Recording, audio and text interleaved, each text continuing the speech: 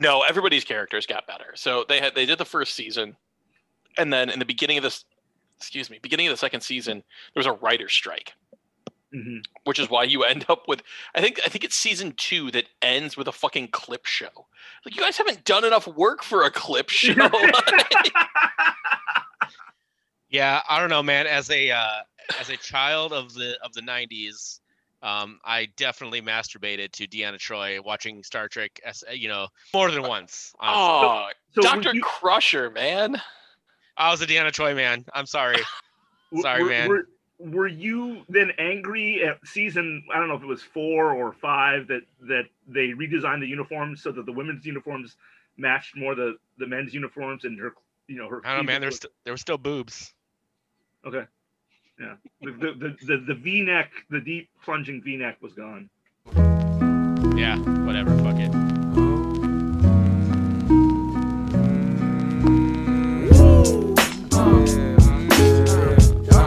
Yeah, alright then, yeah, sound good to me, yeah. Live from the Twin Cities, we're the Daves you know, this is the Daves I know. You want me to be that type of dude, and I want to be who you like me to, but we both know I can't do nothing at all. Oh, yeah.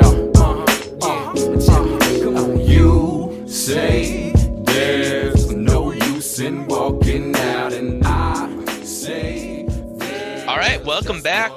This is the first Daves I Know podcast of 2021. We have the regular crew of MJ and Dan. MJ, happy New Year. How are you doing? Same shit, different year, David. Is it though? Is it really? For me, it is. Yeah, happy 2021 to you as well. Please don't say the same contrite shit that MJ just said. No, but I think he's right. I think 2020 extends until, at the very least, Inauguration Day. I guess it's a fair point. I mean, COVID's still going on. I mean, yeah, people are trying to murder the line of succession in the U.S. Just regular coup stuff that we typically see in other countries. My argument. Do you think Tom Clancy is mad? Like, Tom Clancy wrote extensively about the fall of the U.S. government, like how it happens and all that kind of stuff. And it was these intricate plots with like guns and airplanes and like foreign navies. Do you think he was mad that he didn't foresee like Al-Qaeda? Are you asking me if Tom Clancy is rolling over his grave in hell and pissed off? Is Tom Clancy the internet dead? in hell? I mean, this is literally. Oh, he is. Dan, to your point, this is Tom Clancy's hell. I think is this shit happening, and not the elaborate coups that he had dreamt up in his Jack Ryan novels. It's fucking Yalanon. Those guys taking over the government. MJ? I would like to splinter away from this cell and talk about something else. It's a good point. We should probably talk about soccer. So thanks everybody for allowing us to take a little bit of a hiatus there.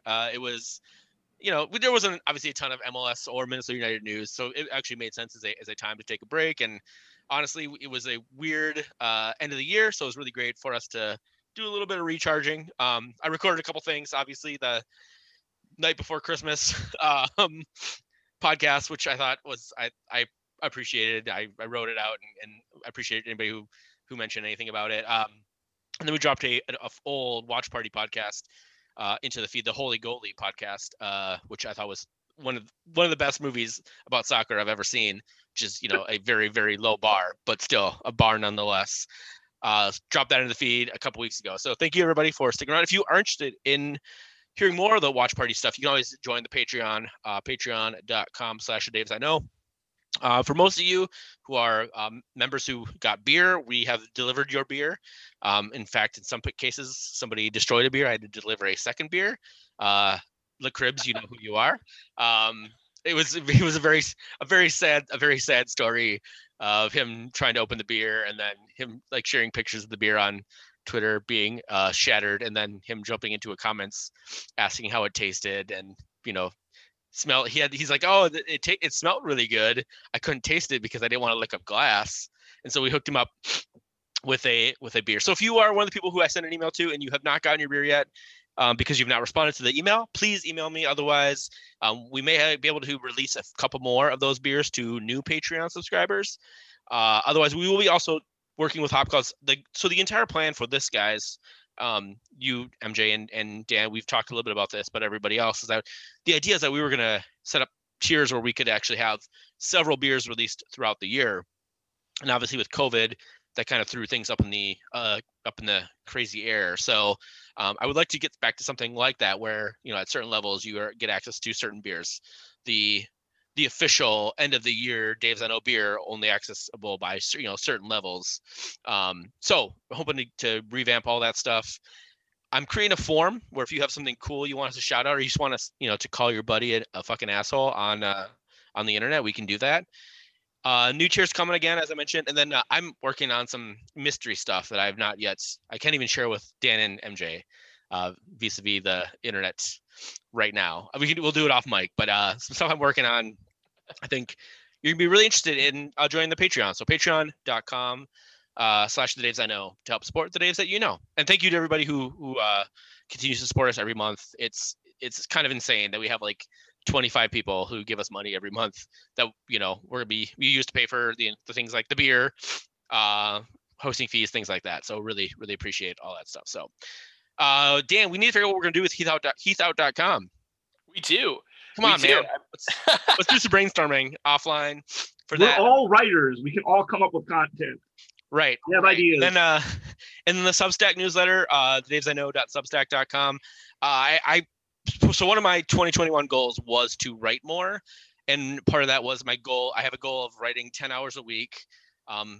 Part of that goal is to at least produce one Substack newsletter a week. I failed the first full week of January, obviously, because I didn't get one out. Although I got a couple out right towards the end of the year, so I'll chalk that up to whatever. But then I have a couple goals of actually submitting pieces to either newsletters or to publishers or whatever. So I'll be writing more on the Substack. So Daves I Know, the Daves I Know, substack.substack.com. If you're interested in that. So boys, let's talk about what happened with Minnesota United. There's a little bit of Minnesota United news, a lot of news in the last couple of days. Obviously, the biggest news specifically related to the team is Wilt Rapp just joined. Wilt Rapp. Any relationship named after Wilt Chamberlain, I think. What, MJ? Sorry. We made the same joke. Okay. Yes, named after Wilt Chamberlain. Wilt Rapp is a midfielder. Previously played for Columbus. Most recently played for Inter Miami. Former U.S. men's national team player. I don't know. He's a Will who spells his name weird. So, what do you guys got? Is this a good signing for Minnesota United? Yeah, it absolutely is. I mean, we talked about his profile a little bit when this was first rumored. He's a really good ball progressing six. He's definitely the type of player who is the connecting piece between the offense and the defense. It's something we saw less last year and more in 2019. I think in 2019, though, what it was basically was with Ike Opara, the defense pushed up a little bit higher, and then you had Ozzy with the same depth from the defense, but because the defensive line started higher, the connection piece looked like it was there. Last year with Ozzy sort of in and out, with Ike no in, just out, we saw a more normal defensive line, and we did see a gap start to emerge between the offense and the defense. And that's exactly what a player like Wilt Rapp is the problem he solves is probably the better way to put it. So honestly, I think the biggest impact of a player like him will be on someone like Jan Greguš, who instead of being a box-to-box 8 can be more of a platform 8, do a lot more recycling. I suspect we will see a ton of goals next year that are Opara or Boxall to Trapp to Greguš to Reynoso to whatever lucky bastard gets to play striker on this team, because they're going to get about 1 million chances. Yeah, and I should also point out, this doesn't preclude Ozzy Alonso re-signing with the team. He has not been, I believe, offered a contract, but team still has the negotiating rights with him. I think MLS rules are fucking weird, so who the hell knows? But he's not officially gone from the team yet. So signing Wilt Rapp does not mean that Ozzy Alonso's not in the team next year. So just want to throw that out there as well. MJ, do you have any thoughts on Wilt Rapp?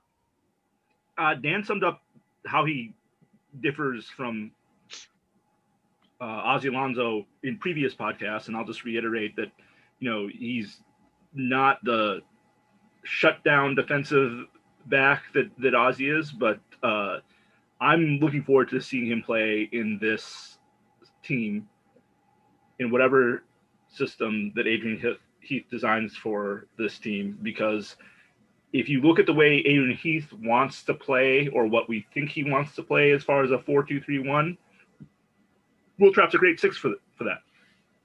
Yeah, I agree. I think the big questions here are, what are we going to do? This has literally been the only signing from Minnesota, so it's interesting. Let's move on. So Hassani Dotson was called into the U23 camp. The U.S. men's national team is doing 2 congruent camps, one of full national team players, one of U23 players. It's interesting because they only called in, I believe, 12 actual full national team players, which did not include Chase Gasper, which is something that a couple people, podcasts that I've talked to, were like kind of a little bit, it was a little head scratchy. Part of it, I think they called in basically a full U23 camp. And I think the idea here probably is that they're going to play a couple games, or at least a game at the end of the camp. And the idea is that they're going to let the U23s, they bring in almost all the players that they possibly can. I guess obviously most of the MLS players, a couple players from Europe who are out of contract or who were released by their teams, who would potentially factor into the U23, which is the Olympic roster, for those not familiar, and let those players sort of gel, get some playing time together, because their Olympic qualifying starts in March, if assuming everything goes forward. I think the Olympic qualifying tournament is in Mexico. So I think the idea is bring in a bunch of players who would be eligible for that, who will probably be able to be released for that tournament. Sonny Dotson obviously has been very, very prevalent in that camp for the last year as well. And then the best of the U23 players will get called up to the U.S. men's, the full national team, as the filler for that roster as well. So you guys have any thoughts on either Hassani Dotson getting called in? I think we all kind of expect him to probably be on that final Olympic qualifying roster, or thoughts on Chase Gasper not getting called into the full national team. I think one of the interesting names that's also missing is Mason Toy. This time last year, we were looking at Dotson, Toy, and Gasper all getting called in, and now we're down to just Dotson. Although I don't know, I feel like Gasper is probably still in the picture. Last year is a hard year to evaluate players on. We did see him give more going forward. We also saw him be a little bit more of a liability at the back. So interesting. It would be interesting to me to hear what Greg Berhalter is telling him in terms of, hey, this is what we need from you. This is what we'd like to see more of, and whether that is in concert with what Adrian Heath would tell him, or if they're in competition. I suspect it's, hey, you need to get better defensively, and hey, your last ball needs to be better, which, if that's different from what Adrian Heath is telling him, that's a crisis, because that is A, objectively true, and B, something literally every fullback could be told. Yeah, so to be fair, there's the Olympics, assuming the team qualifies, CONCACAF Nations League semifinals and finals, there's Gold Cup, and then there's World Cup qualifiers, all starting this year. It would not surprise me if we see Chase Gasper, I mean, even if he's just called it for the Gold Cup, the first several matches of the Gold Cup, as maybe depth, basically. So it wouldn't surprise me if Chase Gasper does get a call up, especially if, as you alluded to, Dan, he sort of has been. I'm sure he's communicating with the U.S. coaches, and they're trying to tell him what they need him to do. So yeah, I think that's a given. Any player on the periphery like Gasper is, because I think we can all agree that he's not the starter for this team at all, and maybe not even one of the first name backups. I mean, he's a guy who could make the squad. He's also a guy who could be the first name off the squad. So I guarantee that there's an ongoing conversation there. The biggest thing for me going into this camp that I'm watching is what Hassani Dotson does and where they play him. my big concern with Hassani's development is that he's getting Tyler Adams'd. We've seen him be a very effective box-to-box 8. We have seen him arguably be more effective as a right back. He's been cast in as a 6 almost more than anything last year, but I think that's probably his weakest of the 3 positions. It's probably going to be one of those 3, but I'll be really interested to see where Berhalter puts him. And I wonder if there's any conversation between Inchy and Berhalter on what Dotson's development path is, because he is an unbelievable athlete and his soccer IQ is off the charts, which means you can kind of throw him anywhere and he'll do fine.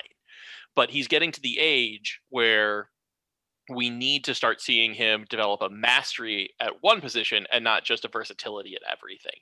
So it'll be really interesting to me to see where Berhalter deploys him and whether it's mostly in a defensive-minded role or if he really tries to push him into that box-to-box position more. Well, so Jason Kreis is coaching the U23, so it'll be interesting to see what Jason Kreis does with him.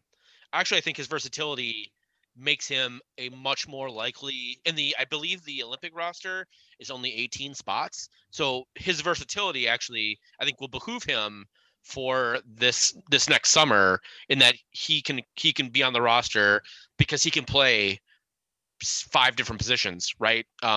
More or less. There are four different positions. He could play either the fullbacks and in, 2 probably, either as a 6 or an 8, depending on how the U.S. wants to line up. But long term, you're right. I think it really is going to be up to him, I think, to figure out where his best position ultimately lies, at least in the near term, and whether that is staying with Minnesota or moving somewhere else. But I think his versatility actually will be a benefit to him in getting him onto that it's a very small roster for the Olympics. It's only 18 players. Versus 3 of them are going to be veterans. And I think it's maybe 21 with 3 being veterans, 18 U23 players. So I think he definitely his versatility is going to be a benefit there. It's definitely a benefit for Minnesota United in that he can do a lot of stuff. For him, it's maybe where does he need to make a move to not be in a position where he's going to be deployed in all these different roles and can establish himself in one set position. So. Yeah, and I think one of the interesting things, I totally agree with you that his versatility will put him on the Olympic roster, because the other piece of this is, unlike World Cup qualifiers, Gold Cup, Nations League, all that kind of stuff, where European teams are required to release players, the Olympics is not a FIFA-sanctioned tournament, which means no one has to release players. MLS has in the past really given deference to the national team, and for good reason. But I could see that factoring into the calculation as well. So having a domestically based MLS player with his level of versatility, I would be shocked to see Hassani Dotson left off the U23s. Yeah. Now, the question following that is, okay, so as you pointed out, the U.S. needs a huge squad this year for all of these tournaments, because they're not going to exhaust the same guys. And like Christian Pulisic is not playing a full Chelsea season and then a de facto full USMNT season. They're going to have to cycle guys and playing Olympics as well. He's not doing that either. Right, exactly. No, there's no way Pulisic is on the Olympic roster. Chelsea wouldn't release him, I don't think, because they've got to put some lines in the sand, or not so much the U.S., but there are other national teams that are shallower that would just run a guy into the ground, because the fuck do they care? Yeah. So it'll be interesting to me to see where else Dotson pops up.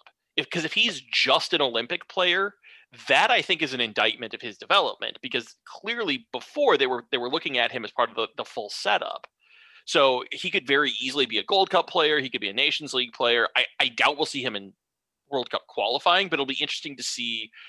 With all of these different tournaments, I think we'll get a clearer picture of not just who does the U.S. think their best 18 or 21 is, but also who is that next tier down and who's the next tier below that. Right. Yeah. All right.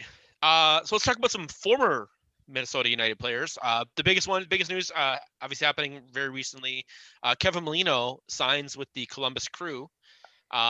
This is an interesting. I think all 3 of us sort of like conjectured that maybe he had some offers outside of MLS, because we didn't really expect him to stay with MLS based on the MLS collective bargaining agreement, roster or salary limitations and stuff. but he signs with the Columbus Crew. So the Columbus Crew, who also just picked up Bradley Wright Phillips, and haven't lost any of their players really for the most part, are just getting better with their attack. We're assuming obviously Molino stays healthy and all that. I think the interesting quote here, this is from a Andy Greeter tweet. That was a interview that Kevin Molino gave to somebody else. I can't remember exactly, but basically he said, this is the quote: "Perfect time now to have a different change, different environment, new coach, and change of scenery. I will have more quality players playing with, so I'm looking forward to the challenge," which is a interesting, maybe slightly damning quote of Minnesota United and Adrian Heath, which is weird because, considering how fucking loyal Adrian Heath was to Kevin Molino. And I don't want to throw anybody particularly under the bus here, but what were your guys' thoughts to Kevin Molino signing with the Columbus Crew? MJ, you want to start? I think it's a great fit. He will have more competition for his position there, and maybe he can accept either a starting role where he gets subbed off earlier, or he's coming off the bench. But I think he will have different demands because of the better depth there. Yeah, he also actually, Lucas Zelleran is no Bebelo Reynoso, but he's awfully fucking good. So, yeah. And they have a lot of players who will, as we just kind of alluded to with all the U.S. games, Jossie Zardes is going to be out a lot, so there's going to be a lot of Pedro Santos, probably some call-ups. There's going to be a lot of player movement in and around Columbus around the international breaks as well. So Molino might have some opportunities there. Dan, do you have any other thoughts? I mean, he might, but of all of those guys, I guess Zardes is probably the most likely to get a call-up, but Molino's a hot number 2. I think he's about the second name on the Trinidad and Tobago team sheet these days. So it'll be interesting to see how many games he even plays. On an earlier podcast, I prefaced this the same way I'm going to preface it now, which is, look, the talk about loyalty in sports is extremely, extremely overwrought. If a guy can go out and get more money, more years, better scenery, more power to him. Molino didn't really do any of that. No. He got the same amount of money because that's MLS rules. He got arguably less playing time. He stayed in the same league. Honestly, I've been to Columbus. It's no Minneapolis. Yeah, I mean, Columbus is barely it's no Oklahoma City. Yeah. I suppose Columbus at least has turf on their field, so that's a mark in their favor over Rio OKC. Fair enough. Yes, they're no Rio. They're no Rio OKC, but look, like, I don't know. Fuck it, I'm just gonna come out and say it. I hate this. And I'm not jealous. I don't think Minnesota United can't replace Kevin Molino. I just think of all the people in sports who have actually shown some semblance of loyalty, it's Adrian Heath to Kevin Molino. Like, there were times in his Minnesota United career that Heath could have cast Molino aside, like in the middle of an injury when he was out of contract. And, like, that's a shitty thing to do. That teams do all the time. I mean, this is just kind of the lingua franca. Like, you screw players because you can, and players show no loyalty because also they can. And this was a different situation. And so, I don't know. Like, it kind of pisses me off that he would choose to stay in MLS and go play for Columbus. Obviously, Kevin Molino doesn't owe me a damn thing. And the fact that he's going to the Eastern Conference means Minnesota will see him once next year, which at most.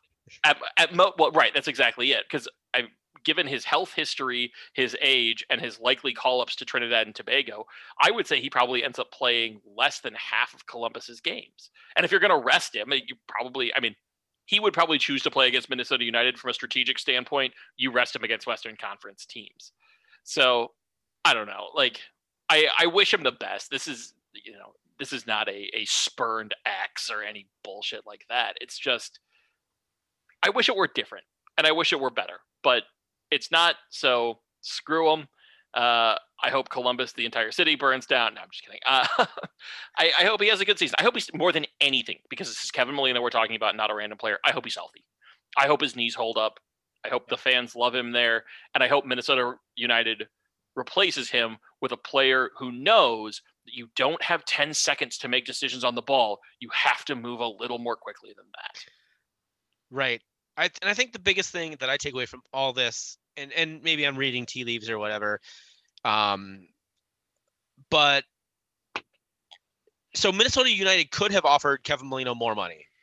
They could have offered him a TAM deal or a DP deal, honestly, at any point before the re-entry draft, basically. Like, Minnesota United had the opportunity to do that, and they didn't. So when Adrian Heath came out, and we sort of reacted to the quote when they did it back in December, before we took our break, basically Adrian Heath said, we offered him the max that we could offer him. That's not true. That's actually a lie. It's a half truth. It's not a full lie, but they could have offered him more money at any point during the year. They could have offered him a contract extension. They could have made him a higher paid player. They basically valued him at what they valued him at, which is basically what he got from Columbus. He could have taken that for Minnesota. So that either means to me that this front office is, so there's a couple things here, and I'm going to effusively maybe throw some praise at the front office. They value Kevin Molino at a certain level, and they say, this is Kevin Molino's value. We think we can get someone either, at this value or cheaper that can do the same things that Kevin Molino can. And so now it's up to the team and Adrian Heath and Mark Watson to prove that they can find somebody who can do the stuff that Kevin Molino does. And with someone like Babelo, they probably can, right? I'm sure you can find someone who can do some of the same shit that Kevin Molino can do, and theoretically stay healthy. Again, not throwing any shade at Kevin Molino, because that's injuries and shit, that's some freak of nature stuff, right? So I'm not going to say kudos to the team for sticking to their guns right now, because we don't know what's going to replace him yet, right? So I'm withholding my judgment in that respect. But I think that kind of sums up what Minnesota's trying to do, is that they value him at a certain level. They're saying, we're not going above this level. If you can do something else, that's up to you. It's fine.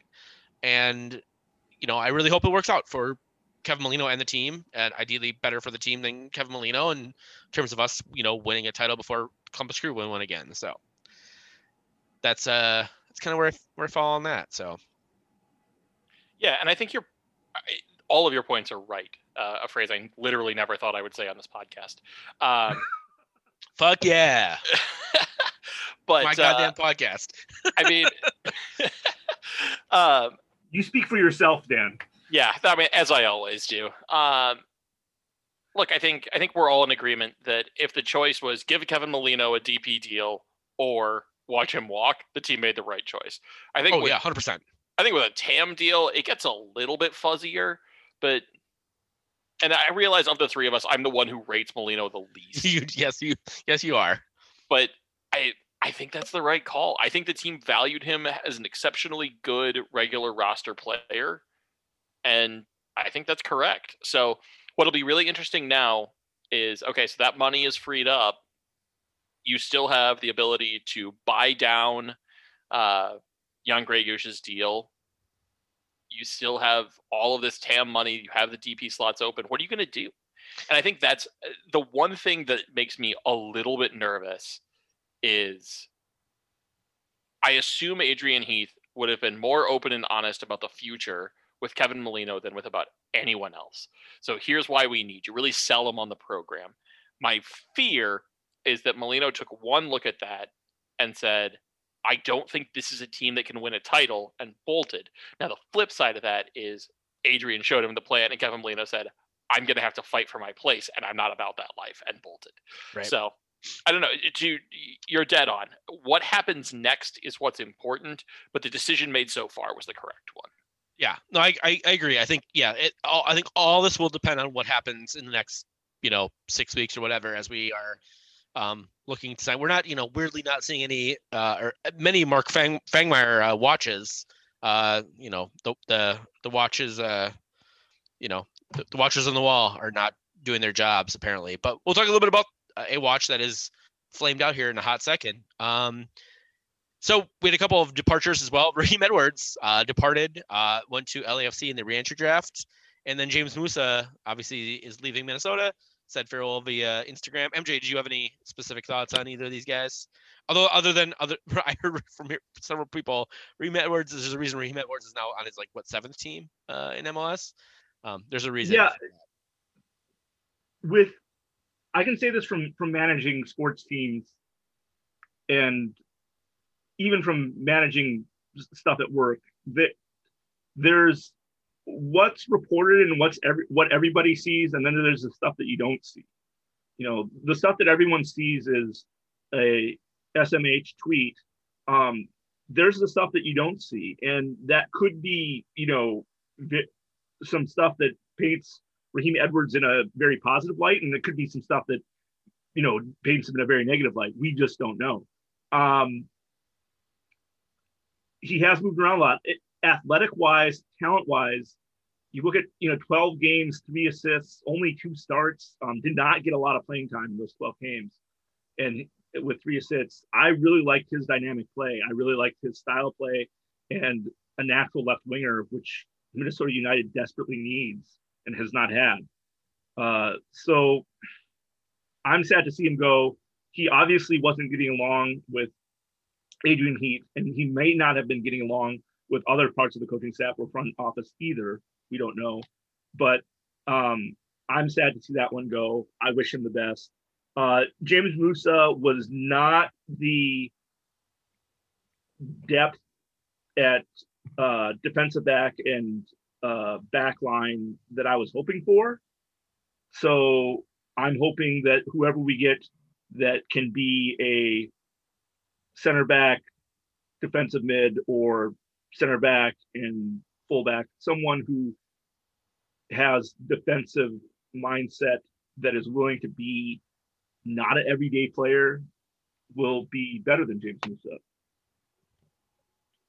But I wish them both luck. Musa strikes me as the type of player who, if you offer him any type of long-term deal, you had better have had your socks knocked off, because he strikes me as sort of in baseball, we would call this a quad A talent, a guy who's not quite right for this level, but probably a little too good for the level below. I think James Musa will be a great player in probably USL next year, but there are plenty of guys at his caliber. So you either give him the league minimum or you say, we're going to go fishing again. Honestly, I wish this team would take another look at Joe Greenspan. Speaking of USL defensive talent, that guy's awesome and freely available. So it hasn't had a concussion in a while. Yeah. All right, and then finally, this just kind of broke today. Luis Amarilla is apparently going on loan to Ecuador. Is it Liga de Quito? Is that Liga de Quito? Liga de Quito. With apparently it sounds like I could not pull up the Mark Fangmar tweet. Apparently he's on loan for a year with an option for a team to buy his rights for 50% of his transfer rights or whatever. Not a good sign for Minnesota United if they were expecting. And I think a lot of us thought, of course, Luis Amarilla is going to come back. He's going to come back on another loan, maybe revised, purchase rights or whatever. It sounds like that is not the case. Now, Luis Amarilla is going to Ecuador, and Minnesota United still looking for a goddamn striker.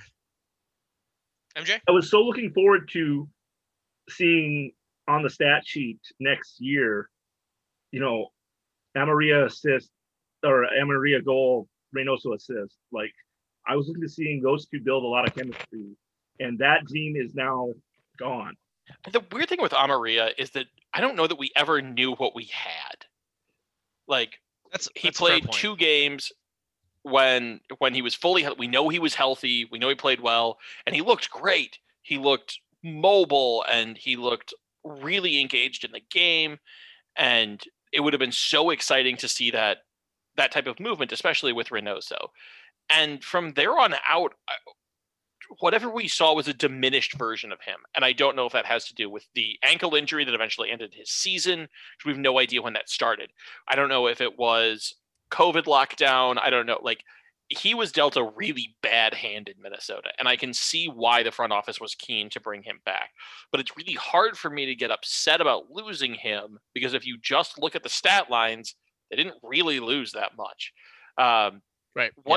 Once again, I suspect this is the same situation that we just talked about with Molino, that the front office made the right decision, but now it's time to get somebody in there. I think the one thing this to me, and I know we'll get into this in a bit, but having the DP slot open and now really needing a striker tells me the team should go out and spend the money to bring in a really class striker to work with their really class number 10. 100%. And that's actually a really great transition. So the big question we have, and we're just going to tackle one big question right now. What are Minnesota United's, and this is MJ's question, so I'll let MJ go first. What are Minnesota United's biggest needs? Obviously, I'm just going to leave it. Let's leave it wide open, MJ. Okay. What are the biggest needs for Minnesota United? Maybe let's all take one at a time. So maybe you tell us what you think the biggest need is. We'll talk about that, and then we can sort of kind of go around until we're out of big needs for this team. So why don't you start, and you can lead us off with whatever that you think the biggest need for this club is right now. Well, previously I've always said a number 6 understudy to Ozzy Alonso. We have Wilt Rapp now, so that kind of goes away. Striker is the obvious one, and we need a striker. There are other needs that we have that I'll let my colleagues talk about that are also very glaring and obvious. But outside of the traditional, we need someone at this position. To cycle back around to the Hassani Dotson conversation, which I had very little to say, we need to find a way to get Hassani Dotson in the starting 11, whatever that is. And so this isn't, we need a left fullback or we need a striker. We definitely need those things, but we need to find a way to get Hassani Dotson regular starting minutes because he's just that good. All right, that's a fair point. Dan, what do you think is our biggest need? Hassani Dotson in the starting 11. I will take the traditional view on this and point out a hole rather than a peg that needs one. It's striker. I think we saw last year that this team, as currently composed, can be good enough defensively. Boxall and Tabasi may not be your first choice center back pairing, but it's solid. I would say it's above average for the league, and that presupposes nothing from Ike Opara, and we don't know that that's going to be the case. If I were the front office, and while I contain multitudes, I don't contain quite that many multitudes. If I were the entire front office, I would go into this offseason assuming no games from Ike Opara next year, just because you have to be able to build your kind of worst case scenario team. Because if he comes in and he's healthy, awesome, super. There's no player in the U.S., defensively speaking, that he isn't an upgrade over. Maybe Walker Zimmerman. I'll say Walker Zimmerman has Zimmerman. I'll have a conversation with you there, but yeah. But okay, so we're not getting him from Nashville. That's a given, which means any other player, fair enough. Ike Opara immediately upgrades. So okay, so you build a defense that you're happy with, and then if Opara is in there, awesome, you're that much better. And I think they're at that level right now. I think, yeah, left fullback probably isn't great. I'm worried about the left wing now that Molino's gone. And I kind of talked myself into a different version of this answer. They need a goal scorer. If they want to play Foster Langsdorff up top because he's this amazing hold-up player, the player that Angelo Rodriguez was always supposed to be, and then have the goal scoring come from the left wing and Loon on the right, I'm fine with that. But they need someone who is just lethal. And actually, as much as I would be okay with that setup, I would like to see not necessarily a traditional number 9 in terms of being a back-to-goal spin and shoot or a headed player, but I would like to see a goal poaching striker, somebody who, if they get 13, 14 goals, we're happy but a little disappointed. I want the theory of Kai Kamara, not the Kai Kamara we actually saw. So you want Christian Ramirez? I would be very happy with that. I would honestly, though, if we brought in Ramirez, I would like to see a DP over on the left wing because I think they need. Hey, shut up, dude! I was setting myself up there because the answer clearly to Minnesota's biggest need is especially now that Clev Molino's gone, a left wing, because I think we can get someone like Ramirez, if not Ramirez specifically, and not because I think we need someone like, a DP goal scoring Molino-esque type, but maybe a little faster than Molino on the left. It's because we don't want fucking Robin Lod on the left. That's the only reason. We just don't want fucking Robin Lod on the left. Keep Robin Lod on the right where he belongs, with Ethan Finlay and those guys fighting and those guys challenging each other for time and starts and all that.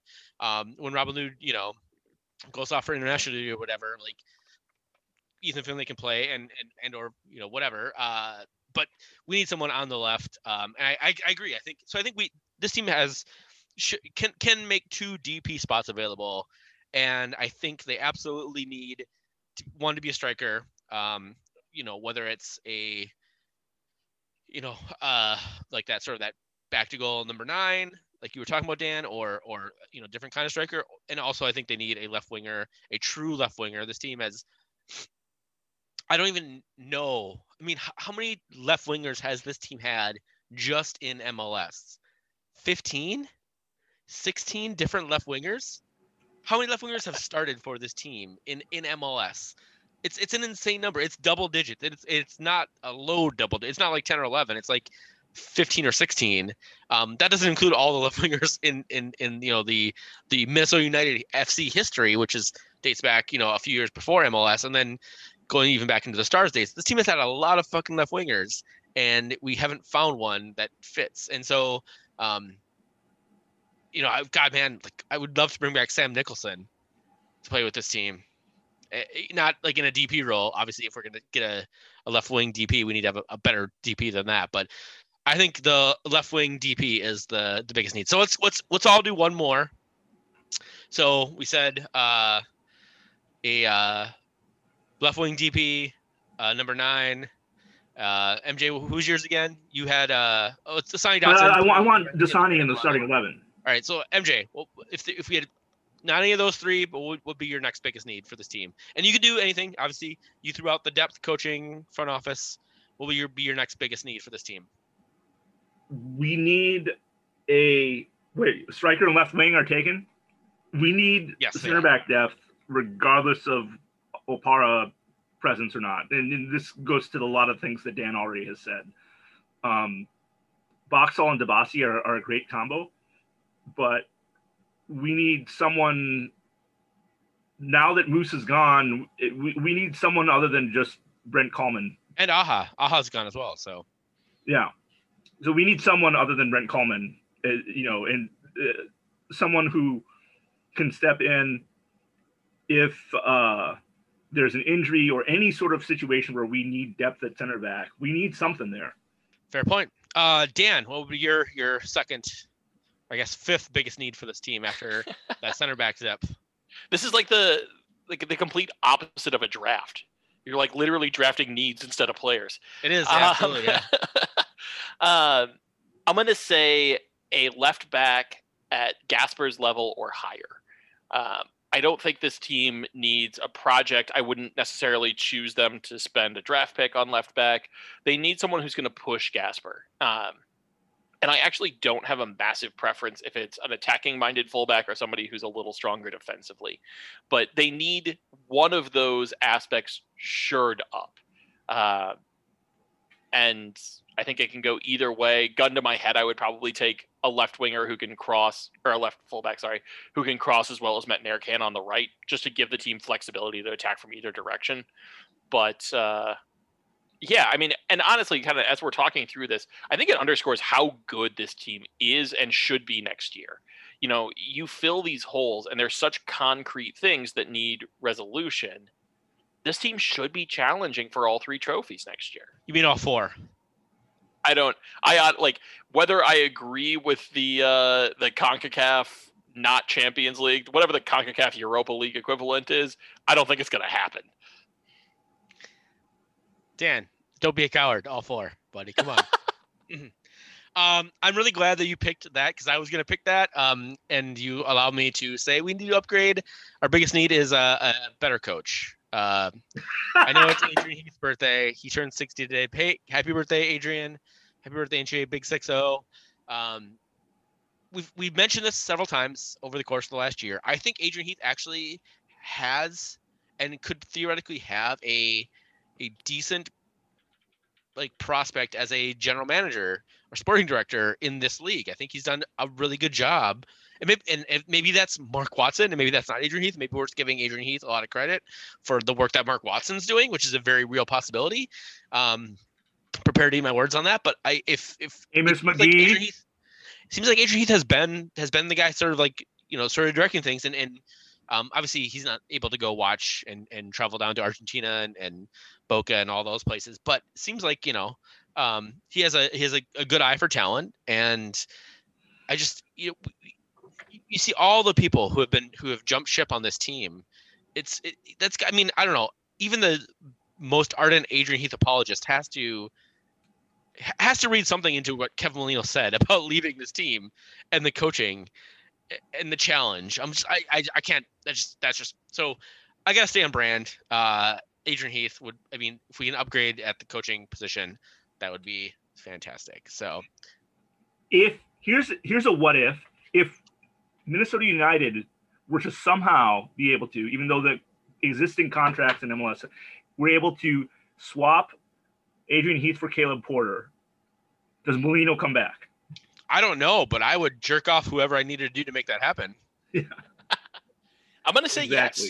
I'm going to say yes. I think part of Molino's push to change is not the literal change of scenery, because it's not like, this isn't like he moved to a city that is culturally similar to Trinidad and Tobago. Columbus is not.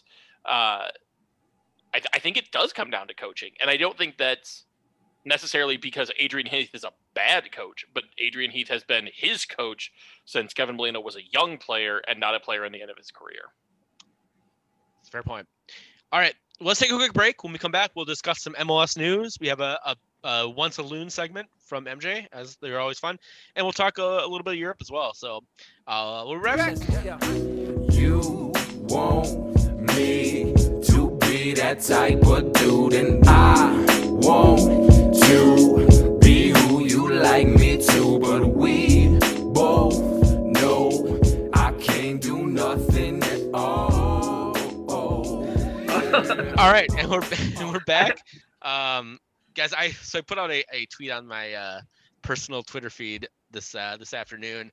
So when I bought my father-in-law, we bought my father-in-law a Minnesota United collared shirt for Christmas this year. He's moving. He'll be retiring from working at the UW Madison soon, and then we move into Minnesota. We're trying to get him more inoculated to Minnesota stuff, and we got a Adrian Heath Inchy gnome as part of our present for shopping at the Minnesota United store.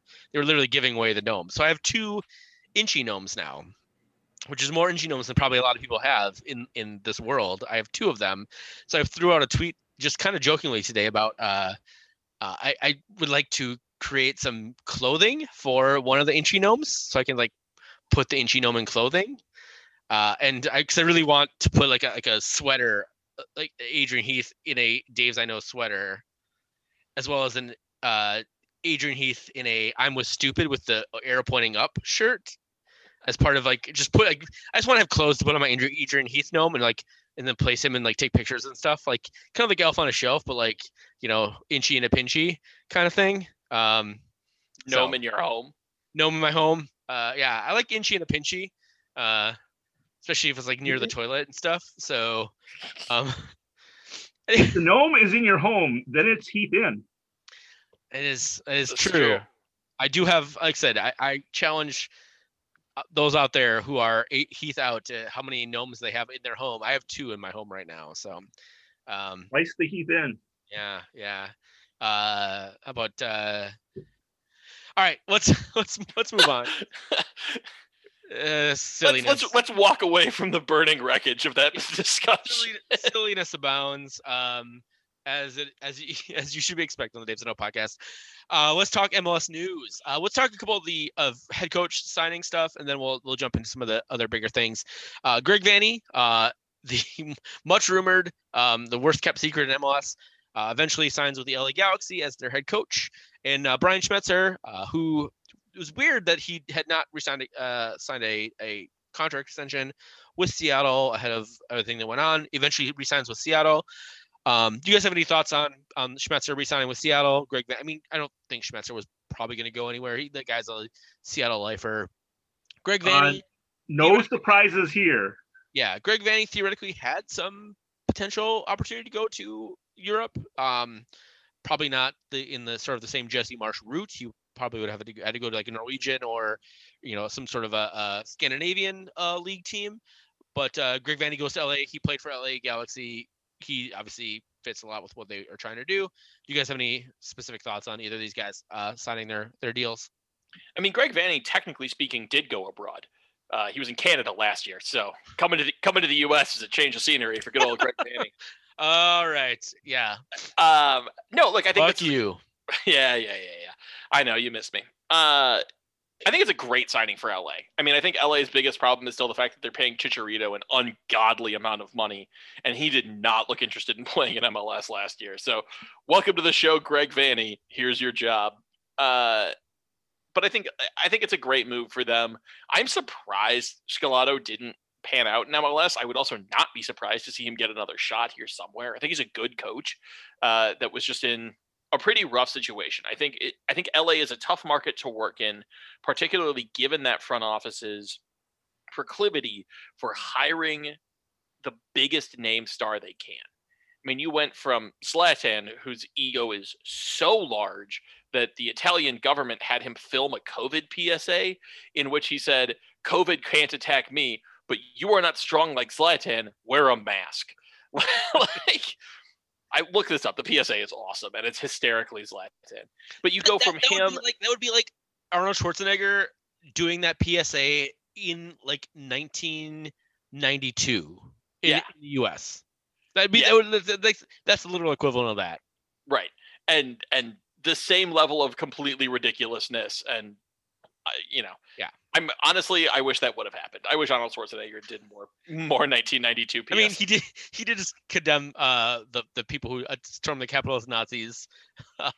His PSAs now are great. Yeah, it's great. Yeah. But anyways, he is incredibly effective in political communication, and I would not have guessed that the first time I watched Conan the Barbarian. Yeah, no, the gifted orator. Anything he did like pre-1998 basically would have been right. Like, yeah, that guy, not so much. Anyways, if you jump back and you tell 7-year-old Dan, hey, you see that guy on the screen, the Terminator? Yeah, it turns out he's going to be incredibly articulate and thoughtful in his speech, and he's going to really rally the American people against the president. And I was like, what the fuck, man? Which just goes to show you that modernity is bad.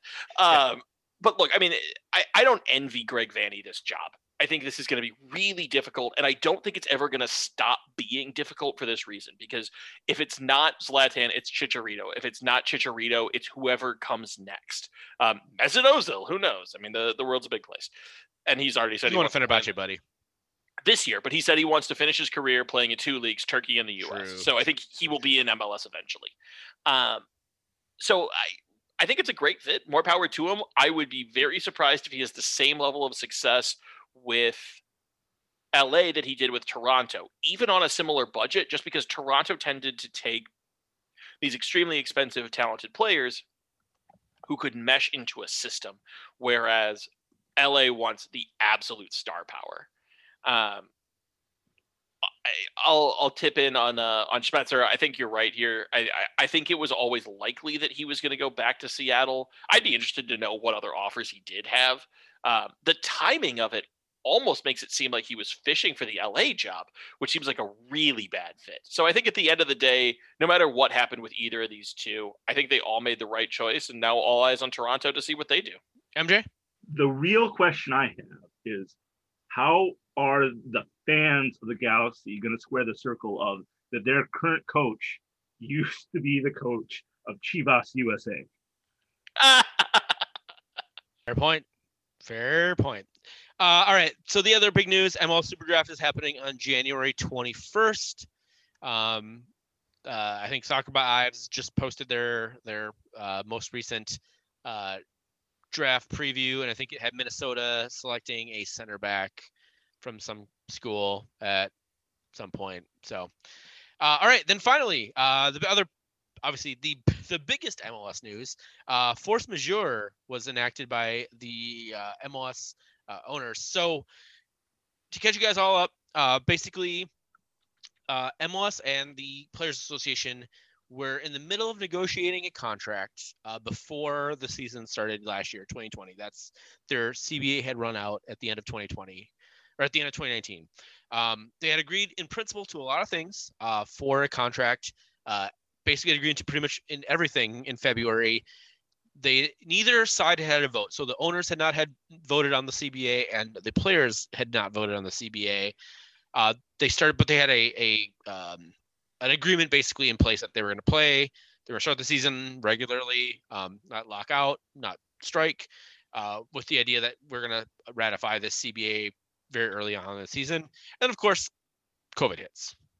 So in order to get back into playing, the teams, the players and the owners had to basically renegotiate the CBA. So they had to enter into another round of contract negotiations. So the second round of contract negotiations they were engaged in within the last 4 months, basically at this point. This is in the spring of 2020. They renegotiate the CBA. They make some changes to it. Players take a pay cut, a small pay cut. They allow things like a force majeure clause to be inserted into the contract and get the game up and running. They play the MLS Back Tournament, which is a huge success. They get a season finished, which was mostly a success. Let's put it that way. They still had a lot of shit that they had to deal with.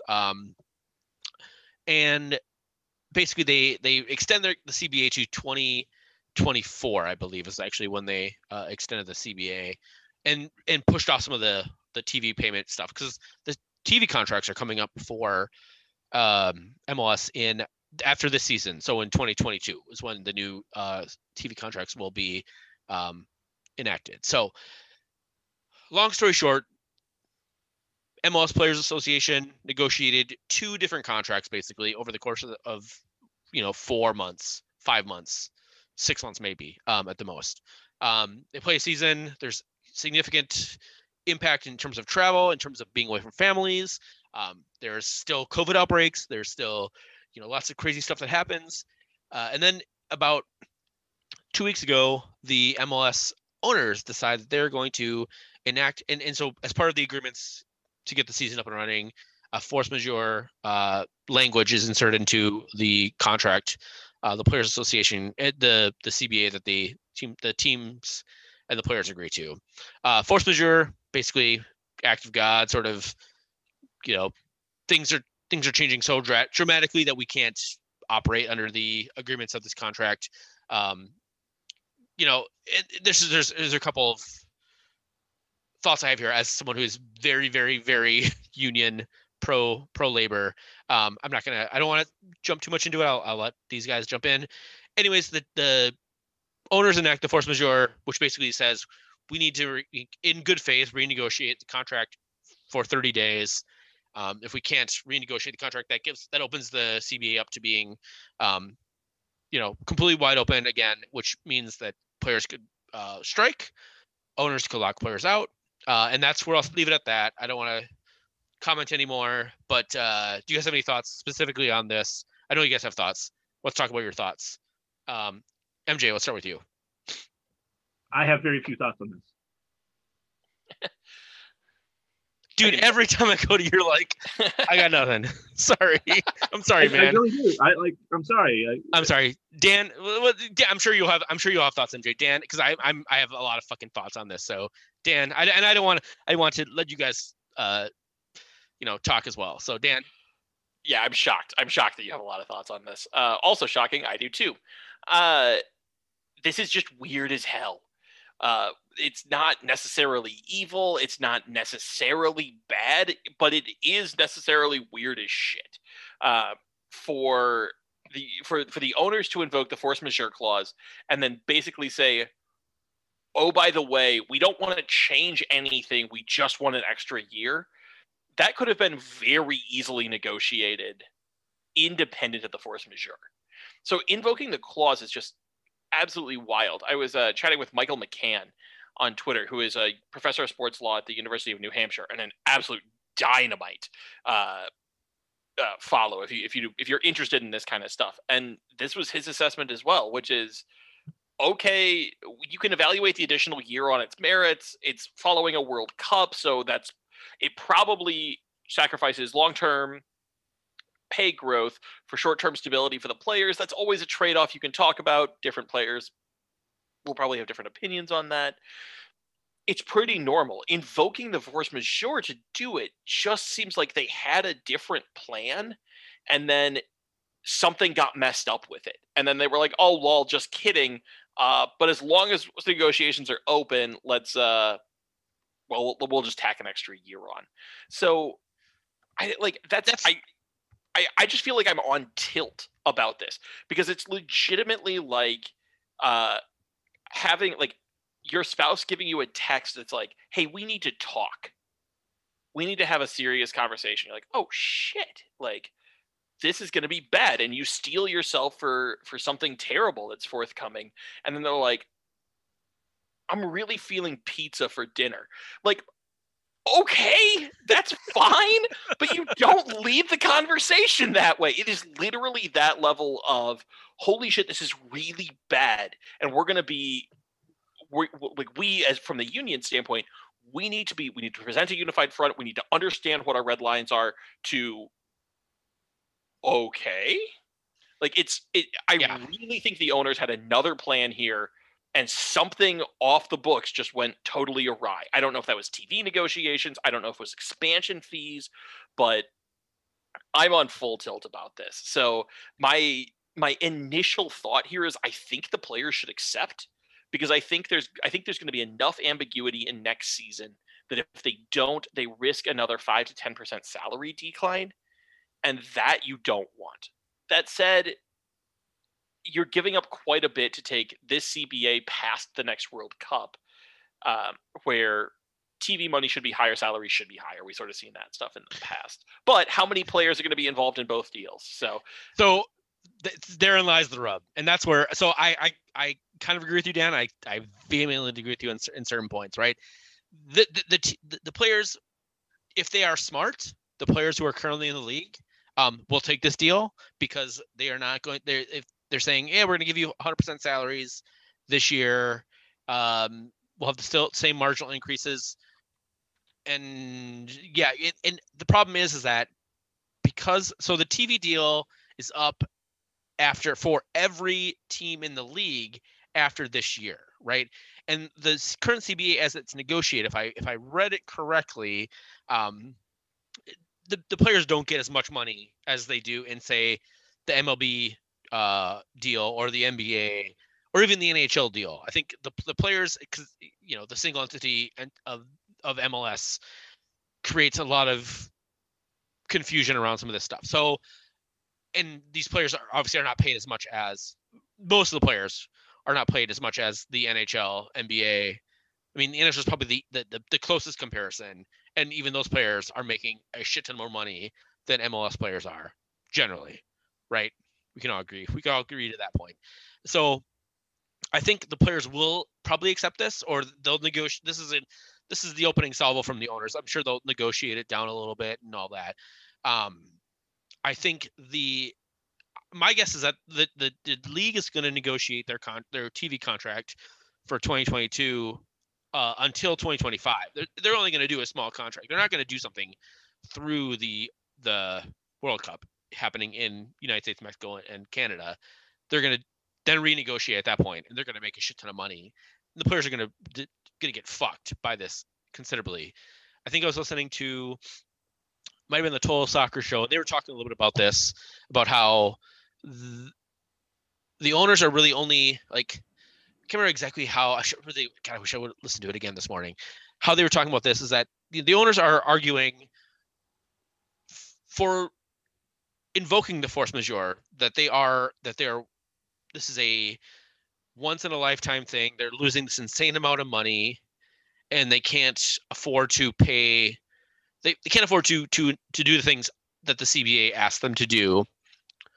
They're also then countering their counter offer now, or their offer as part of invoking the force majeure is like, you know what, we can actually eat these costs. We can pay you 100% of the money if we get stuff on the back end, which those two arguments don't jive. If you actually think about them, right? They're saying this is such a economic catastrophe. We need to invoke this clause. And then their offer when it comes to the players is like, actually, we can eat that cost if you give us stuff on the back end, which is probably maybe part of the problem with the CBA, with the single entity component of this, right? Like more owners can eat that cost than certain owners, right? And the other owners will make the other owners whole because it's all one fucking, corporation.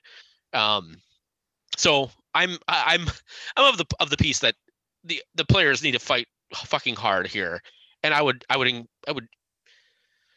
mean, they're not going to, and so I'll say this without sort of reservation. Like, they need to. Like, this is fucking bullshit.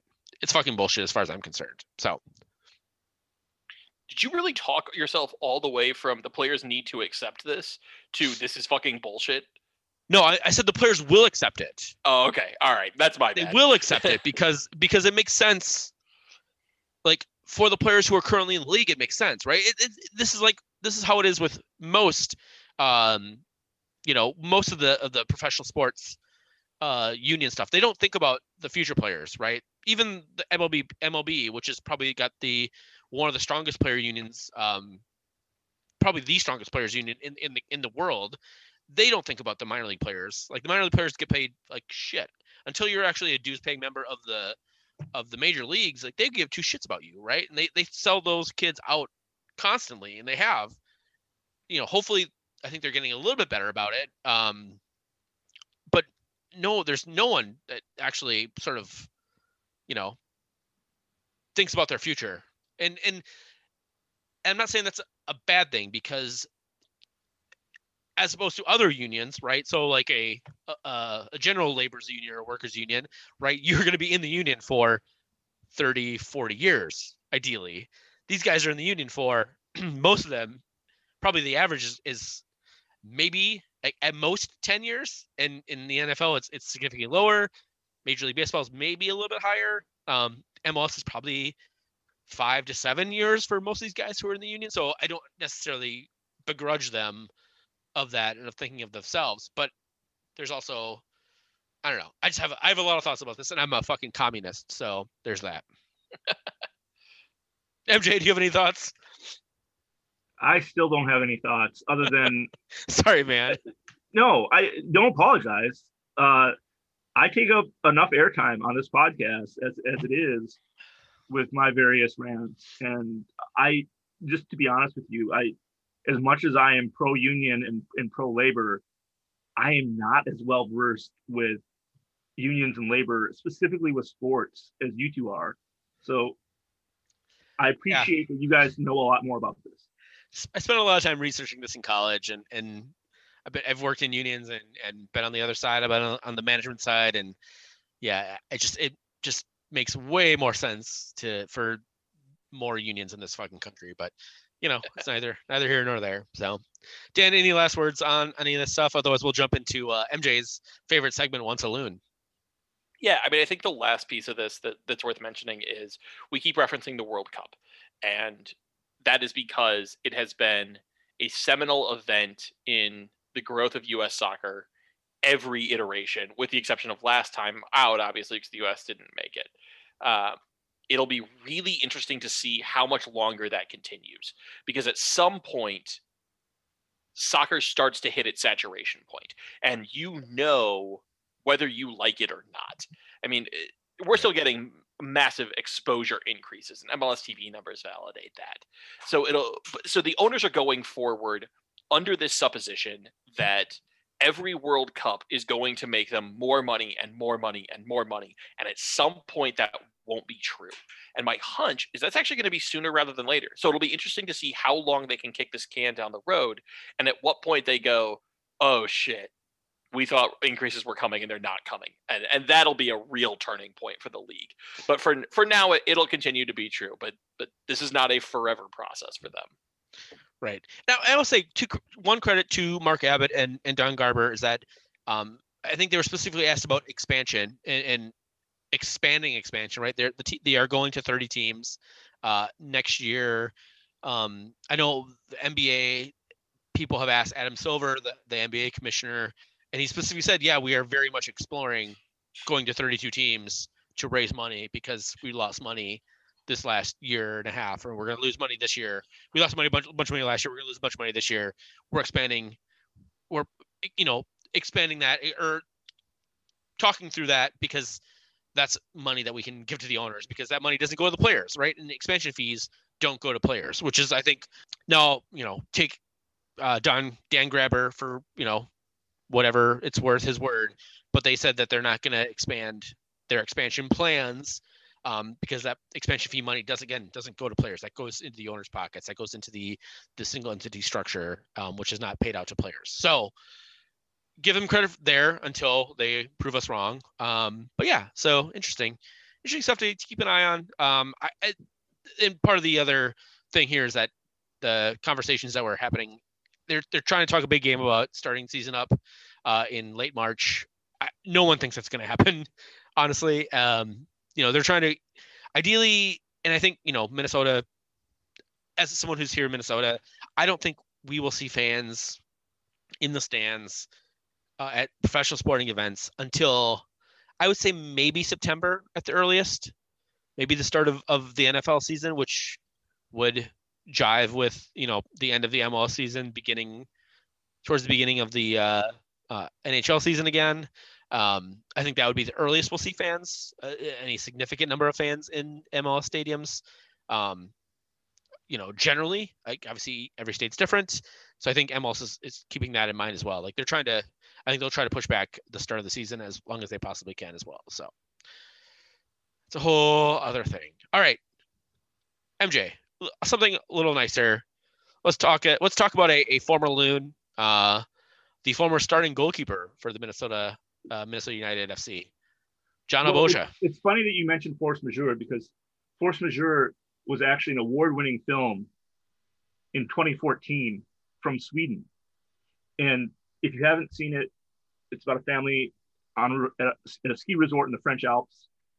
It's fucking incredible. It touches on a lot of different things about family and truth and how people perceive different events. And it's even got a little comedy in there too. But speaking of force majeure in Sweden, our first goalkeeper in MLS for Minnesota United was John Alvbåge.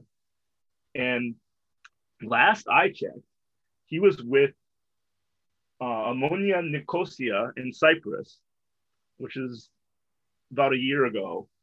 And for those that, I think everyone knows who John Alvbåge is, but he played the season opener in Portland when we first went to MLS in 2017. And then we came to TCF Bank, our home opener, and against Atlanta United in the 84th minute, there was a collision with John Alvbåge, the goalkeeper, and Jermaine Taylor, who somehow worked himself into the starting lineup as Jermaine Taylor was tracking Atlanta United's winger Hector Villalba. And Jermaine Taylor actually ends up trying a slide tackle. I believe he missed the ball completely and slides right into John Alvbåge's knee. So he's out John Alvbåge is out with a knee laceration. And this starts two love affairs for Loons fans. One, the love affair with backup goalkeeper Bobby Shuttleworth. And the second, the love affair with hating on Jermaine Taylor.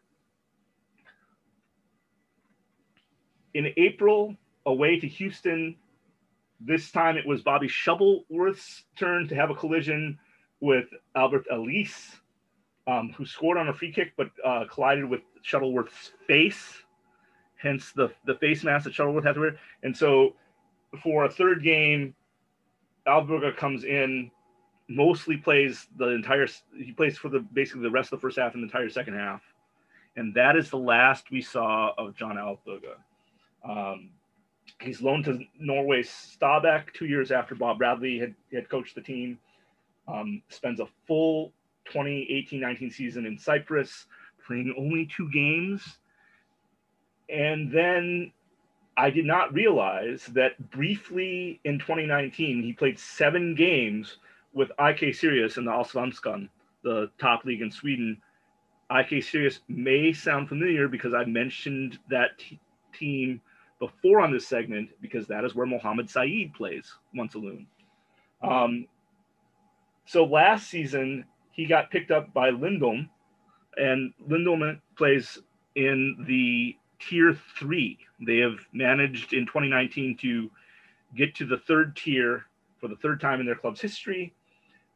Alvbåge started 26 of their 30 league games and got them to 4th place in the league. So good for him. Lindholm, their first game is coming up in late February 20th.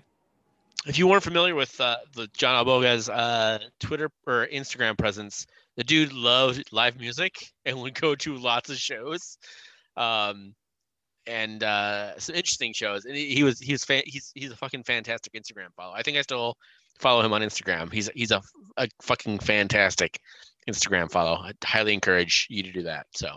And if you can find audio of his interviews in English when he was here, dude's got a great voice.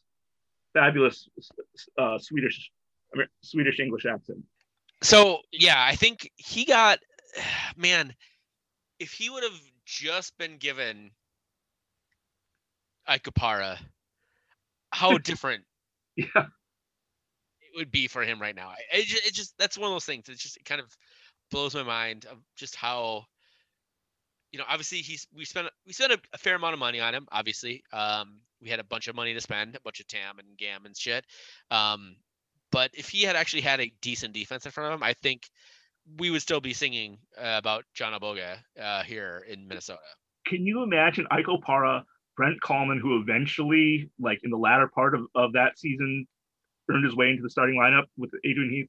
Can you imagine, like, Aikapara, Brent Kallman at center back, and Jerry Thiason, like, and Alvbåge with 3 out of those 4, like, amazing. Yeah.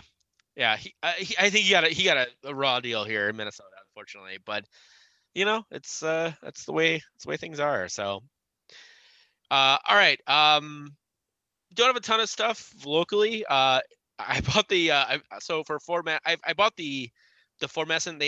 They introduced a drip kit zip sweater or zip sweatshirt, which is fucking great. I would highly encourage people to check it out.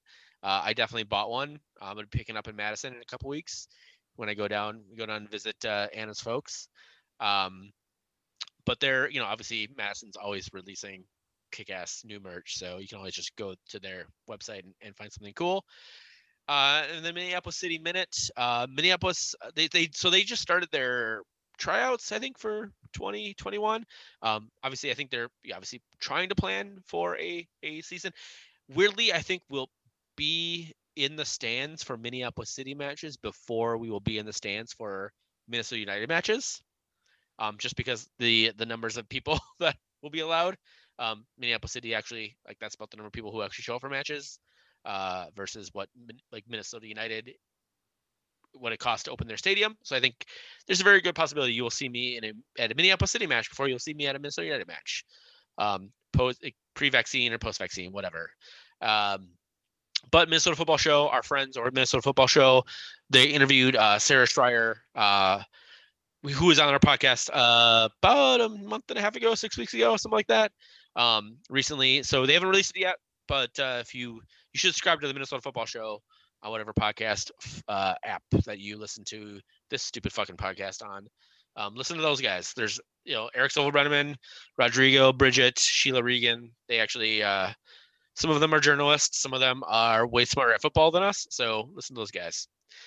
Listen to what Minneapolis City's doing. They're doing some really cool stuff, obviously, always. All right, let's jump into some Europe stuff. I want to start first with our Union Berlin fan.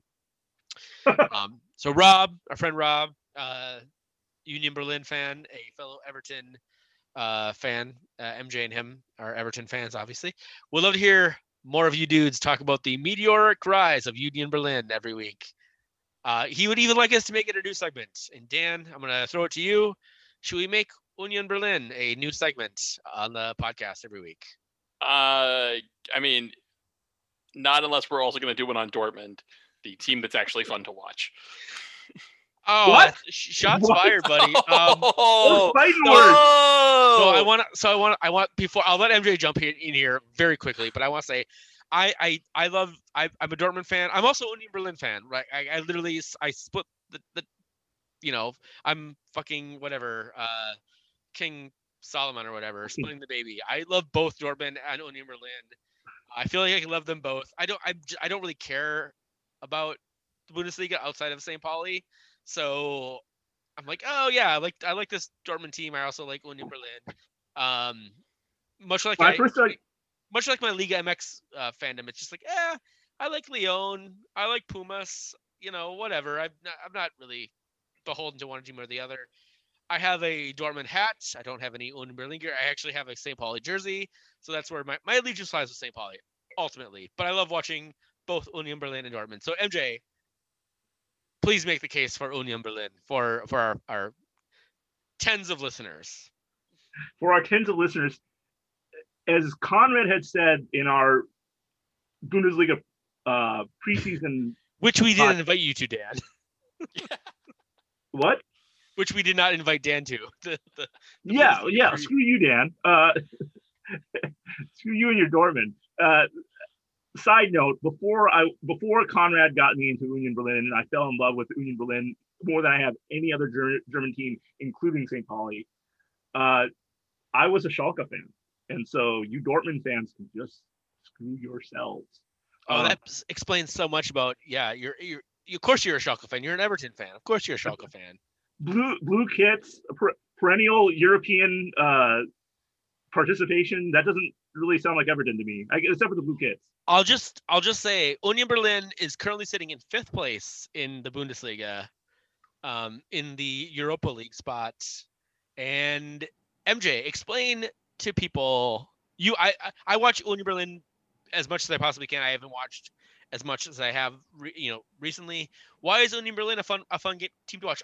Obviously, we know why Dortmund's a fun team to watch. Jadon Sancho, Erling Haaland, the combination goal that the team had when Erling Haaland actually used his fucking head to put the ball in the net, which he's done twice in his entire career with his head, or at least in the Bundesliga. Obviously, in Gio Reyna, we know Dortmund's fun to watch. Why is Union Berlin fun to watch, MJ? They have this weird mix of players who have been with Union Berlin since they were maybe in the 3rd Bundesliga. Well, at least the the 2nd Bundesliga league. They have players that have been Unioners for a long time, and then they picked up some other Bundesliga cast-offs here or there. They have this other striker that they picked up from some club called Liverpool. They do. Who's finally coming in and scoring. They have this very dynamic attacking player named Geraldo Becker, who is really good on both sides of the ball. If you want to see a winger who can score and pass and also press and defend, watch Geraldo Becker. It's fabulous. And their captain is a guy by the name of Trimmel. He plays fullback. Also really good on both sides of the ball. The thing that I really like about watching Union Berlin is what I like about watching soccer in general. And that is less so the crazy bicycle kicks and amazing goals, which we all love to watch. Don't get me wrong. But what they do with how little or how much they have, which is to say what formations they play, how disciplined they are in their positions and formations as far as defensively and attacking wise. They dot a lot of I's and cross a lot of T's very well. And Urs Fischer, the manager, has obviously designed a system and a way of playing that works very well for the talent level that they have. And this goes back to what Conrad said in the preseason show, which is that when you watch Bundesliga, it's a little less technical and a little bit more tactical. And to me, Union Berlin are the exemplify that way more so than Dortmund or Bayern Munich do, because they have talent or more talent and have more technical skills on the ball where some superstars can really take over the game. And Union Berlin has a lot less of that. And so you see how they manufacture their goals with tactics, passing, cutting, certain rotations of the ball. You see how they manufacture the defense they have against better, stronger teams, and it's really fun to watch. And to case in point, in 12 days, they played Bayern Munich, Stuttgart, and Borussia Dortmund. They drew Bayern at home, they drew Stuttgart away, and they beat Dortmund 2-1. Sorry, Dortmund fans. Dan, how do you feel about that? Without Haaland, and Dortmund needs Haaland. I mean, they aren't a one-trick pony by any stretch of the imagination. When you have a player that good, your team does start to revolve around them. They have Marco Reus. They have Jadon Sancho. Why, Are either of those players even in the same zip code as Erling Haaland right now? Like, no joke. Like, I understand that Jadon Sancho is a great player, and he's arguably the future of English soccer, which is a condemnation in and of itself. And actually, the future of English soccer is Emile Smith-Rowe, but I'll save that for another podcast. And I wouldn't. There are zero people in this entire world, including Jadon Sancho's parents, that think he's a better footballer than Erling Haaland is right now. And I think Haaland proved that against Leipzig when I'm not going to say one-man armied them, but pretty damn close to one-man armied them. Yeah, I would agree.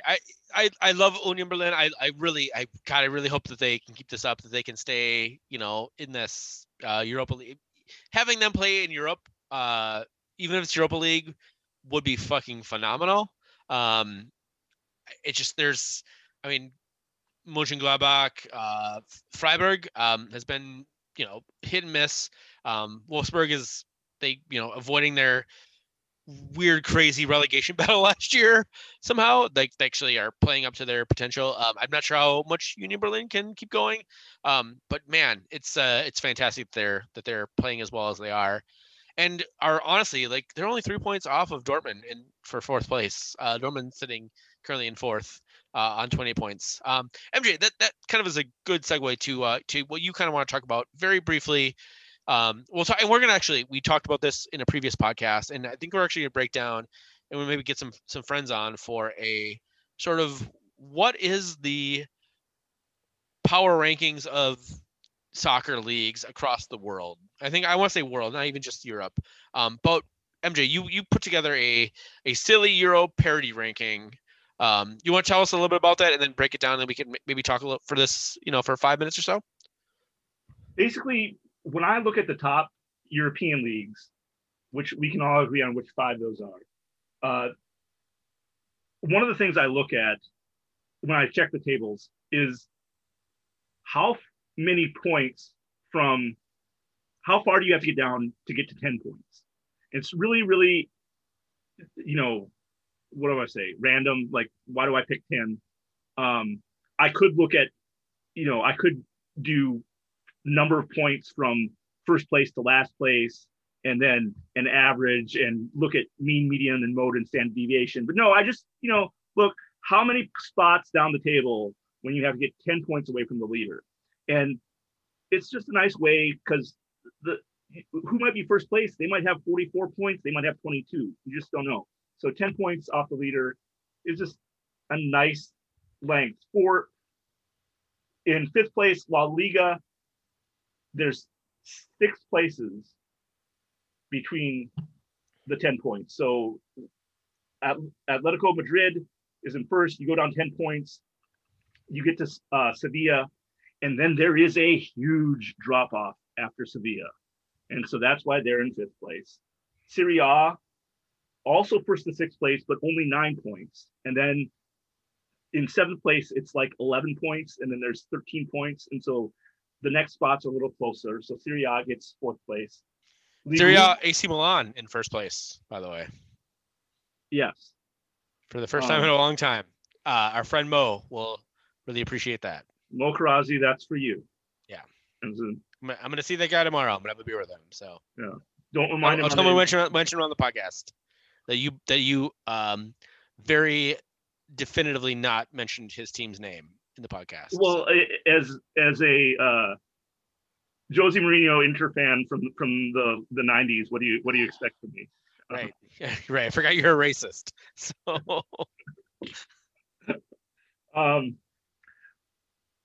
here's the thing. Aside, apart from their fans being racist or more racist than AC Milan fans, the ownership has brought in way more outsiders and way more people from for international rosters than AC Milan has, including when they had Ronaldinho and fucking David Beckham. So I mean, if we're gonna make fun of AC Milan and the comparison between the two Milan teams, let us start and finish with Silvio Berlusconi being the former owner of AC Milan. David Bunga Party Zeller over there. Listen, I'm not defending the guy or the team. Listen, yeah, there's a bunch of racists in Italy. There's a bunch of racists in the U.S. We just found out, or like everybody else in the world found out. A lot of us knew about that, but you know what? Everybody else found out. So yeah. It's a little bit like the awkward family dinner in which somebody starts screaming at somebody else. Like, well, we all knew that there were problems, but typically this is not the way we would choose to expose them. Fair enough. Yeah. So the takeaway from this segment is nuke the city of Milan from orbit. Yeah, it probably wouldn't be the worst thing in the world. All right, MJ. Yes, it would. It would. Yeah. No, Milan's great. MJ, please keep going. Serie A gets pull us out, MJ. Pull us out. Ligue 1 gets third place.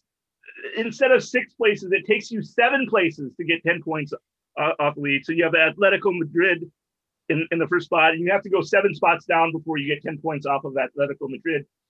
Bundesliga, 9 places, 10 points. You have to go down from Bayern Munich.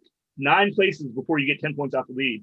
And then, weirdly enough, where I would argue there's sometimes more parity in Serie A and Bundesliga than this league, the Premier League, 12 spots, thanks to one team's recent many draws and a few losses, there are 10 points between first and 12th between a team that I hate to admit is in first place and Leeds United.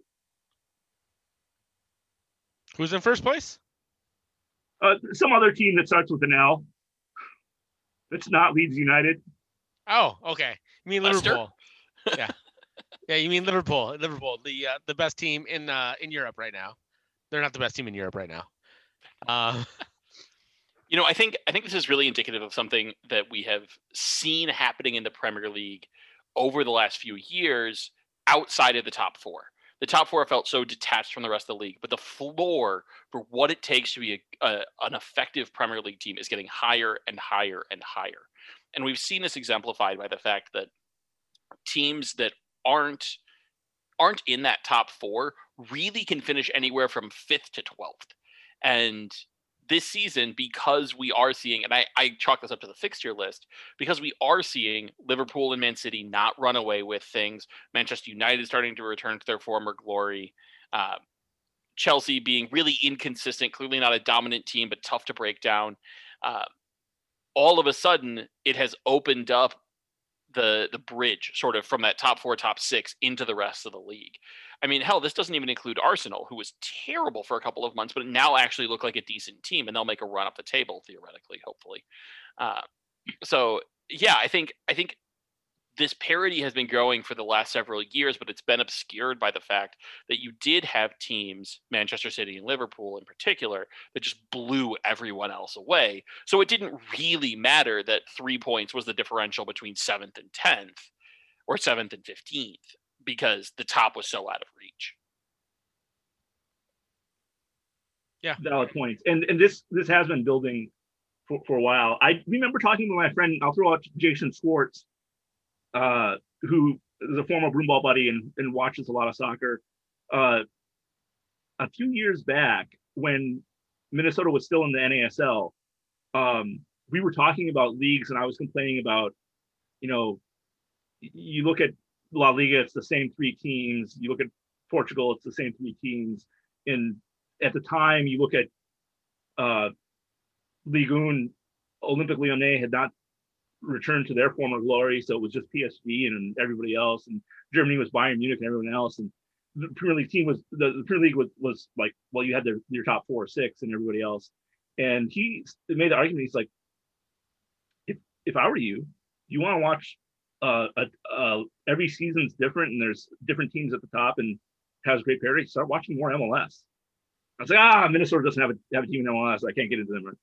But I think he was right. Oh, it is. No judgment. No, I think you're right, Dan. Your point is the league is getting getting much more condensed, and we just had a ridiculous period of the last 3 years where Liverpool and Man City were just insanely awesome and also insanely healthy.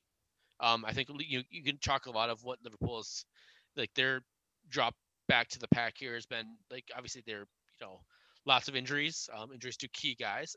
I'm not saying that's an excuse because every team has injuries, but for the last 2.5 years or so, Liverpool is a really fucking healthy team. They didn't have the same injuries that a lot of teams had, where they lost one of their best guys for a significant period of time. Liverpool just happened to have 3 guys go down in the space of 6 weeks or something. So I think you're right. I think the Premier League, and I think part of it actually, what I would argue too, is that the reason the Premier League is this way is because the money is distributed equally. Unlike La Liga, where Spain or Barcelona, Real Madrid get the lion's share of the TV money, the TV money in the Premier League is distributed evenly.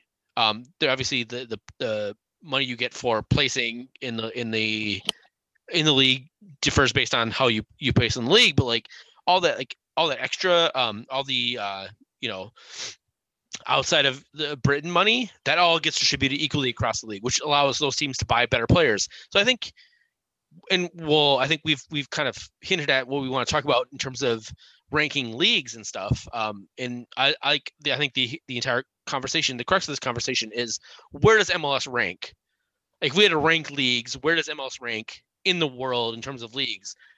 MLS is clearly not anywhere near these top 6 or top 5 of leagues. They are, I think, a lot higher than a lot of people think, especially right now. When Don Garber was talking about MLS being one of the top 5 leagues in the world, top 10 leagues in the world, whatever that was 5 years ago, we're a lot closer to that now than we were when he said that.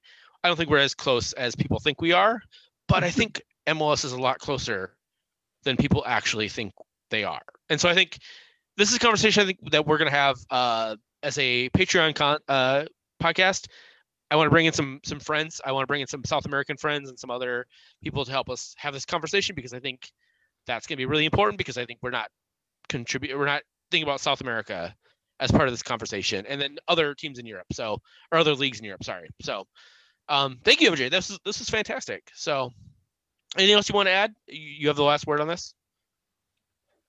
No, just that I look forward to discussing on the Patreon podcast, looking outside of Europe and comparisons with MLS and the South America.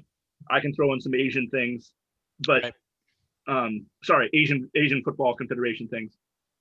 Not my opinions on Xiaomi. No one wants to hear that. That's an entirely separate Patreon podcast.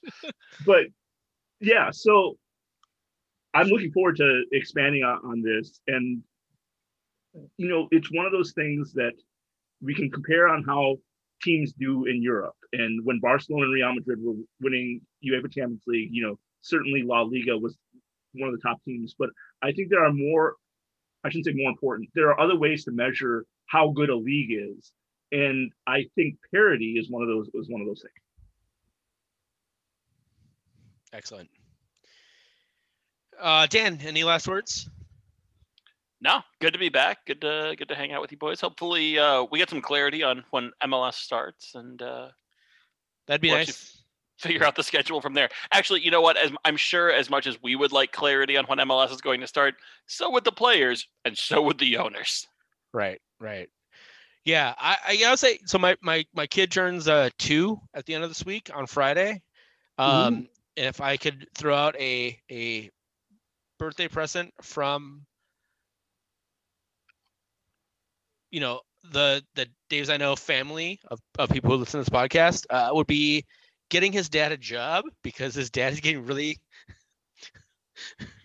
really frustrated with hanging out with his kid 24 hours a day. I love Ragnar, but it's I would love a job. I love a job so much. All right. Please rate and review the podcast wherever you get it. DavesIKnow.com, patreon.com/DavesIKnow. We're at TDIKMN on Twitter. I'm at Texas Zeller. Dan's at DWade. MJ's at MJ Matsui. Bill is at Bill_McGuire. He's going to be back soon. I know, because I just chatted with him on the Signal the other day. He'll be back soon. Please rate and review the podcast again. Hit us up wherever at TDIKMN on Twitter. We've been the Daves You Know. This is the Daves I Know. To try and work it out, 'cause we both know we can't do nothing at all. Oh yeah. We do our thing, son. Long as you do yours, land here become fecund. Yeah. We do our thing, son. Through the act, we attract two, hope to reach one. We do our thing. Do it. Do it. We do our thing, son. Some will paint a piece, some will spray with a machine gun. It's mad work to be done. We do our thing, son. I can't do nothing at all. Y'all know we can't do nothing at all. Nah, yo, I can't do nothing at all. Y'all know we can't do nothing. Check it out, though. GT. He don't do nothing at all. G.O. My guy King. He don't do nothing at all. The mass line.